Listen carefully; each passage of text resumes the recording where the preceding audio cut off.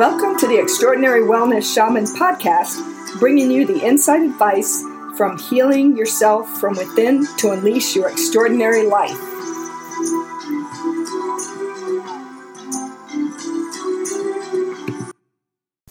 Hello, this is Lauren Ebeck, Extraordinary Wellness Shaman, healing from within to unleash your extraordinary life. In today's topic, we're going to, again, talk about romantic relationships, but we're going to talk about relationships, I call them the in the meantime relationships, or that prepare us for true love. So we'll do this one, and then we'll talk about why relationships don't work. Our in the meantime relationships before meeting that one or that true love actually prepares us for the right relationship. In these types of relationships, our stories get mirrored to us, and every person that stands before us is our mirror. This can, when we have these types of relationships, by the way, this will cause us to question everything in our lives, especially ourselves. And that's how you can be sure that it's a preparation one and not the one or the true one. Because when we meet that soulmate and when we're in a relationship where we truly connect and have that bond, we won't have to question ourselves, and we won't be asking, what did I do that I could have done differently, and why am I beating myself up? Because that person will accept us for who we are, the good and the bad, including our shadows. There are no good people, bad people here. There are people with shadows and their own work that needs to be done. And when you meet the one, or when you meet your soulmate, and there are many soulmates, so I have to be careful. So when you meet your romantic soulmate, and that person who you're married to, related to, or in a relationship with for life, or for how long, that you really, really love, that's your best friend, your BFF forever, okay, that person will accept your shadows, and you'll be given the benefit of the doubt, and you'll never go through this questioning of everything, including yourself and your soul. But if you're questioning yourself, you're in a preparation relationship. Instead of beating yourself up, you might want to look at what have I learned about myself, because this gives you the great opportunity to accept and love your shadows and learn from them. And what is the lesson or gold nugget that I'm taking away from the experience? Once you're aware, you have the capacity to change those shadows, or at least change your coping mechanisms. So each relationship gives us the opportunity to do our soul work. The purpose of the journey is not to find somebody to complete us, it is to discover ourselves. And remember, not one person can meet all of your needs or complete you. You complete yourself. So I know with each of my relationships, I have more understanding, more depth, authenticity, and honesty. I'm willing to look at my shadow parts with love and acceptance. I'm willing to say, wow, isn't that interesting that I had the fear of rejection, or that the truth got distorted because of my own fear. And then I'm willing to look at how can I change that so that doesn't come up in the next one. So for me, this is a journey, and where I'm always growing, transforming, shedding my fears, shedding my weaknesses. I know that if I devote my heart to discovering what I'm here to learn, I can be my own best friend and love myself. And this is a big thing. You need to profoundly accept and love yourself. There's a whole tapping emotional freedom technique for that. Or you can hire a therapist. But whatever you need to do, you need to be willing to profoundly accept and love yourself first. It's like putting your oxygen mask on first. It is only through loving yourself and profoundly accepting yourself can you really give to a relationship. It's that self-love that allows you to come to those relationships in a healthy place with so much more to give. There's no attachment, there's no dependency. And remember, with relationships, you do have dependency on one another. I think it was Melody Beattie who said there's 1 degree difference between being in a healthy, lovely, beautiful relationship and being in a destructive, codependent relationship. So codependency can be seen as good or bad, but there's only 1 degree difference. And that 1 degree difference is, where are you with your shadow work? Where are you with profoundly loving and accepting yourself? So please remember that. When you're in that wonderful, healthy relationship, there are no fears, there's no jealousy, no doubt, no guilt, no judgment. It's just a being. So with that relationship, with every relationship, you have the opportunity to grow and learn so that you can overcome those fears. This takes a lot of courage, and it takes a lot of work. And there are people who aren't always willing to do this. So please remember that. And because you have every opportunity to grow and learn, but you're invited to keep your heart open to love, practicing forgiveness and compassion. Forgiveness is to release our fears and judgment. It allows us to release our fears and judgment. So forgiveness and love are going to be the keys to helping to overcome this lovely shadow. And please remember this. With forgiveness, so if I'm forgiving my significant other for something that he has done, it's not so much that I'm forgiving or condoning him. Forgiveness is the mental exercise that's for you. It's about my releasing my judgments and releasing my anger and releasing my resentment. So, for example, when I thought I had found the soulmate and I had this beautiful connection and relationship, and suddenly he just stopped talking to me and deserted, basically, just walked away and threw out the relationship. And there was no recourse, obviously. I could not do anything, and if I pursued him, he became more and more the distancer. I needed to forgive him, and it wasn't that I was forgiving or condoning the act so much as it was I was not letting it take power or control over me and who I am. I was not letting it define me. When you live from that place of anger and resentment, that's all you can see through is those glasses of anger and resentment, and you will project onto everybody you meet. So again, forgiveness is not about condoning somebody's actions. Forgiveness is about releasing your own gunk, if you will, so that you can be the best that you can be and learn from your experiences. It allows you to experience greater love. It allows you to keep your heart open so that you can deeply connect with acceptance, love, compassion, and authenticity. So please remember that. One of the things that we tend to do when we're in relationships, when the two souls come together, is that we get caught up in our stories. So we witness the good, we witness the shadows. Sometimes we're in each other's lives forever, and sometimes it's for a very short period of time, and sometimes it's 25 years. So there's different lengths of times that we're in a relationship with people. One of the things that to remember is your life is made up of all the beliefs that you have acquired from parents, media, peers, friends, that taught you how to live, right? So we drown out our own inner voice and our guidance. Hopefully, we had that profound acceptance and self-love before we enter a relationship.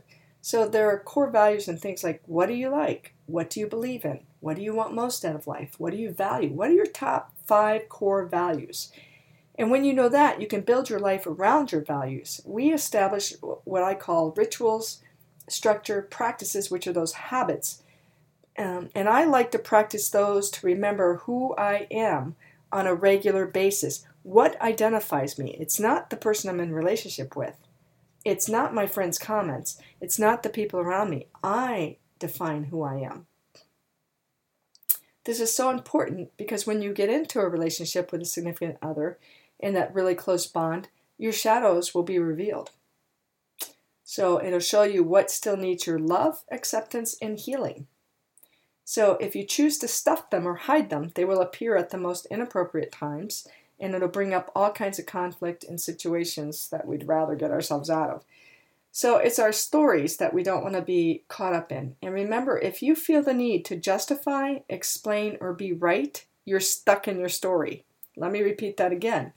If you feel the need to explain, justify, and be right, you're stuck in your story. You're giving too much power to your story, and especially when you have fears show up like rejection or abandonment. And you'll know this because when you're in a fight or flight syndrome, your whole energy is going to be sucked away into that emotional drama, right? And when you're sucked away into that emotional drama, you don't have energy to give to anything else in your life, including your health, your work, your friendships, or ordinary tasks like paying bills. They will suffer.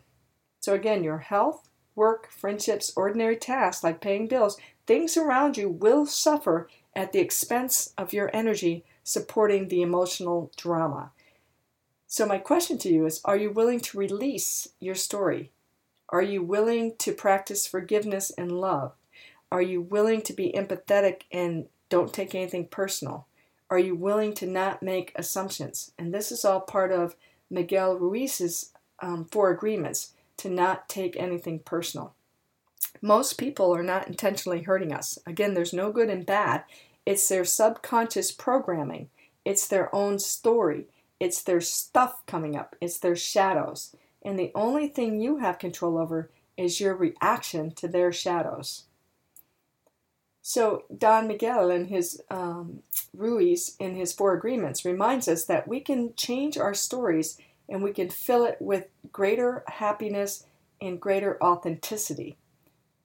So my question to you is, and actually before I ask you that question, let me give you a few things in the book. So in his second agreement, don't take anything personal. Whatever happens to you is typically not about you. Nothing other people do is because of you. And yet we take it as, especially when it's our significant other, we take it as if it is. Try to remember that all people live in their own mind, their own computer screens, with their own stuff in the world in which they live. We make the assumption that they know what is in our world, and we try to impose it on them, but that's not true. Their point of view comes from all the programming that they received, as I talked about up above, from family, peers, media, their entire upbringing. They have their own programming. A lot of times it's subconscious. So if somebody says you're fat, if somebody calls you a liar or a manipulator, that's coming from their own subconscious programming. And it could, now they might have been triggered by you. We get triggered by people back and forth, but that's our trigger. And again, it comes up with our own stuff. Every person is dealing with his or her own feelings, beliefs, and opinions. And so we have our own emotional garbage that comes up. And the worst thing you can do is take on somebody else's emotional garbage, because now it becomes your garbage. And if you do not take it personally, then you would be immune to it. When we do take things personally, our reaction is to be offended. Our reaction is to defense, go into the defensive mode. And we make something big out of something little. So again, that's that emotional drama. We get sucked into that whole emotional drama, and then everything around it will suffer. I try to think about, it's not important to me what you think about me. One of the great phrases I like to use is, what you think about me is none of my business. And again, this works extremely well with strangers, but I get it when you say, oh, Lauren, what about my spouse? What about my mom? What about my sister? Those relationships that are closest to us are the ones that are tough, because that's the need for us for our love and acceptance. But if you can give that love and acceptance to yourself and remember the programming of where they're coming from, you won't fall prey to feeling hurt and to being stuck in it.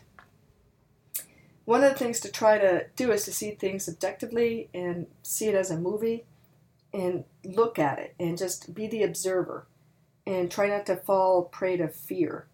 If you live your life without fear, then you're living it with love, and you don't have a place for those emotions. When you feel good, everything around you is good. Everything makes you happy, you're at peace. You know who you are, and you won't be defined by somebody else's emotional garbage. And so again, don't take anything personal.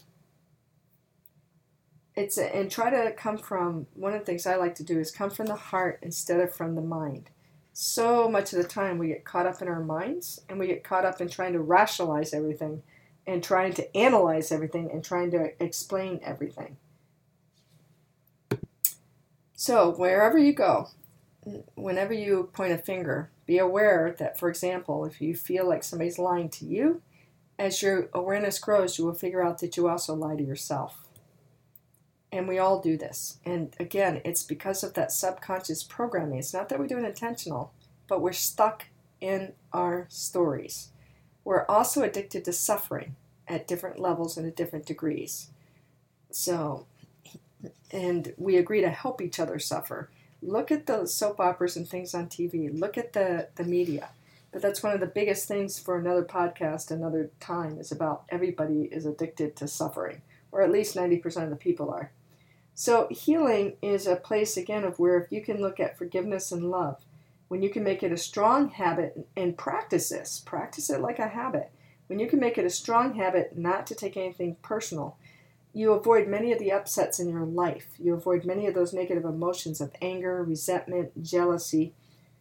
you can become immune to taking on somebody's emotional garbage. It's a pretty important agreement. So you won't need to place your trust in what others do and say. And not that you won't need to trust them, because, if it's your significant other, you do want to trust them. But this time, trust yourself. Trust your inner guidance. Trust yourself to make responsible choices. You won't get hurt. You won't react. You can say, I love you. And you can be empathetic and compassionate when those around you are stuck in the drama. You can still experience that inner peace and happiness, and it won't affect you. So please keep that in mind. So people ask me all the time, I get asked, what are some things that you can do to remember who you are and to keep yourself in that place of not taking things personally and to create that more happier, authentic life? I like to meditate. I meditate at night and I meditate in the morning. I'm a Reiki master, so one of the things I like to do is send out healing energy, especially to those who I feel are in need, and even those who I feel have wronged me, and I go through my forgiveness and my love for that person, because remember, there are no good or bad people. There are just shadows and things that come up. And we're talking most people. We're not talking about murderers or psychos and even with those guys, it's a whole different story. So we're talking about just the people around us and who we hang with and what we do. I do yoga 4 to 5 times a week. I find that it grounds, it centers me. I do a lot of deep breathing.